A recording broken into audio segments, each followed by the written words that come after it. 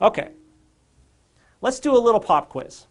Okay, which is more likely to sell better to an average audience interested in better ad results? They're running ads, they want better results. Okay, so number one is a course on how to create your own successful ads step by step, and number two, a series of successful ads you can use and simply edit yourself. How many people vote number one's the better? Not one soul. How many with number two? Great.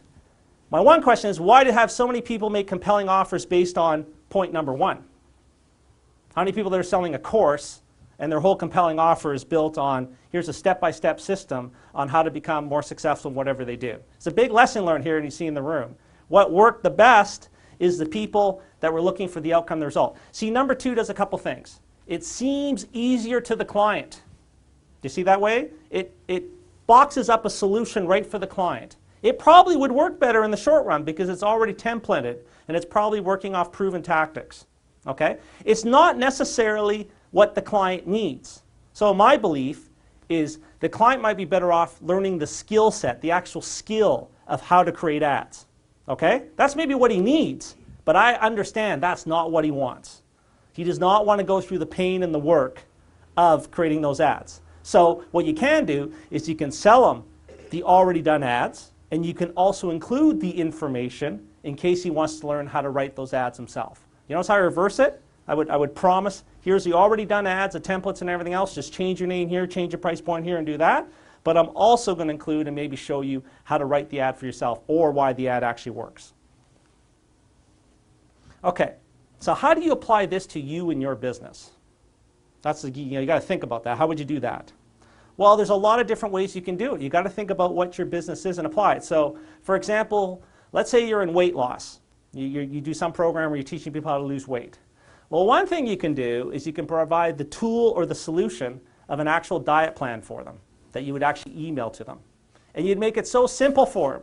So you tell them, look, here's Save On Foods, here's Superstore, here's the exact things you need to buy. This, and this, and here's how you make it. It's to that point. Because people don't want to think about it. People don't want to think about ounces. I need half a can of this. That's not what they want. They want a real simple solution. It's sent to them. Even better, you can also have a service then that someone actually buys all this stuff and just delivers it right to their door. That would be a done-for-you service. There would be people that would buy that result. Not only would you give me the meal plan, but the food would show up all pre-packed and right to my house. That's selling the solution. That's selling the outcome. That's selling what they want. It may be not what they actually need in some ways, but they're selling the solution from that standpoint. That's one example, okay? Another example is, let's say you're selling pay-per-click advertising. Does everybody know what pay-per-click advertising is? Just so we're clear from that way. Okay. So if you're selling pay-per-click advertising, what the person really wants, okay, is they want to know the exact keywords and the exact ad to use for their industry. That's what they want. They don't want to learn about the rest. So what you would do is that is what you would deliver to them. That would be the tool of the solution. Your outcome is, I'll give you the top 5 keywords for your industry.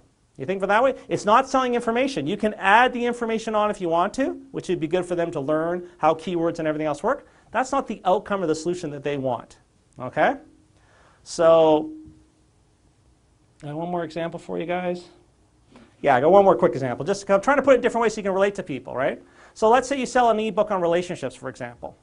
Okay? If they want to get a relationship and everything else. You could provide a couple tools like, for example, here's the exact words you can say on the phone or text after your first date. If you're nervous about it, it's the exact thing, right? Like, here, that's what I want. Because the person goes, I always mess up, I'm awkward, I don't know what to say at the first date or whatever else. So yeah, you can teach them about relationships, but you're actually giving them scripts. Sales tools are sold this way. Do you know how many sales scripts are sold every year in North America? They're word-to-word sales scripts of exactly what to say on the phone. That is delivering the outcome. Maybe they should learn how to, how to sell and how to write a script. That's not what they want. They want the sales script. Now, the better salespeople after a while will say, okay, you've given me the sales script. Now I want to learn why it works, what I could do, how I could modify it. So just remember in those cases, you want to be able to really focus on what is the outcome and sell that outcome. That makes a big difference in the offer.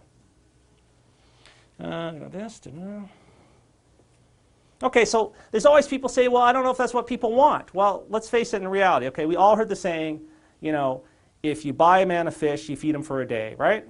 And if you teach him how to fish, you fish him for a lifetime. How many people heard that? Yeah. Okay. The reality is, in most of the time in our day market, most people just want to get the fish or buy the They just want the fish. They don't want to go through that whole process. That small percentage, which in a lot of cases is less than 10% of the people you're dealing with, really want to learn how to fish. Then you can offer them something else to actually teach them how to fish. So many people think everybody wants to fish. No, most people just want the fish. So just remember that from that standpoint. When you're doing a compelling offer of any kind, you want to have one big promise. Confused mind does not buy. You want one big compelling promise for that client. Okay? And it takes work to focus on and find out what's that one big compelling promise that you want. So an example. Let's say you're doing a workshop on smoking. You know? So the big promise would be right in the title of the seminar and everything. A really good one that ran for years and they made a ton of money. Stop smoking now. Is that a big outcome and a promise? If you're a smoker and you want to stop, would that work for you? That is a big promise or the compelling promise right there. Another variation, the guy said, I'll just borrow it. He was doing procrastination. His was end procrastination now. It's a big promise, right? Everybody knows exactly what it is. It's targeted. It works. Other people, you know, big promise think, well, you know, there's another event that was running. It's called Wealth Secrets. Okay, it's all right, but is it a big compelling promise? Is it focused enough? Everybody in the room's kind of going, well, okay, that's nothing, right? So well, that's my big promise, Wealth Secrets. Well, no, you need to really focus and retarget at that because it's a promise, but it's still a vague promise. If you want to get ideas on how to come up with really good big promises, best-selling books a lot of times have really good big promises on them. So, for example, how many people heard of Think and Grow Rich? Yeah, big compelling promise right there, right? Anybody heard of a book called Automatic Millionaire? It's a book by David Bach. That's another compelling big promise there that was built there. There's J. Paul Getty's book, How to Be Rich. It's closer. You know, it's on there. There's also Jim Collins who wrote Good to Great and Built to Last. Do you see they're all like, you get a, the thing about the big compelling promise, it's usually 3 to 5 words. 3 is better, and it's instantly you know what it's about. There isn't no second guessing or whatever else around it. That's how big and compelling that promise is.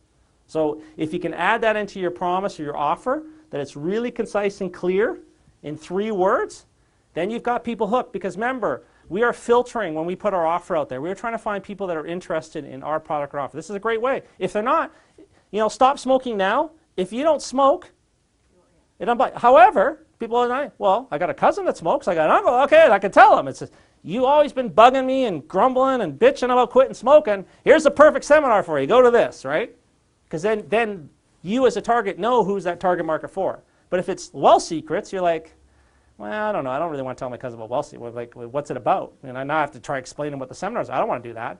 The compelling promise is so good, you don't have to explain it to someone else when you refer or tell them about it.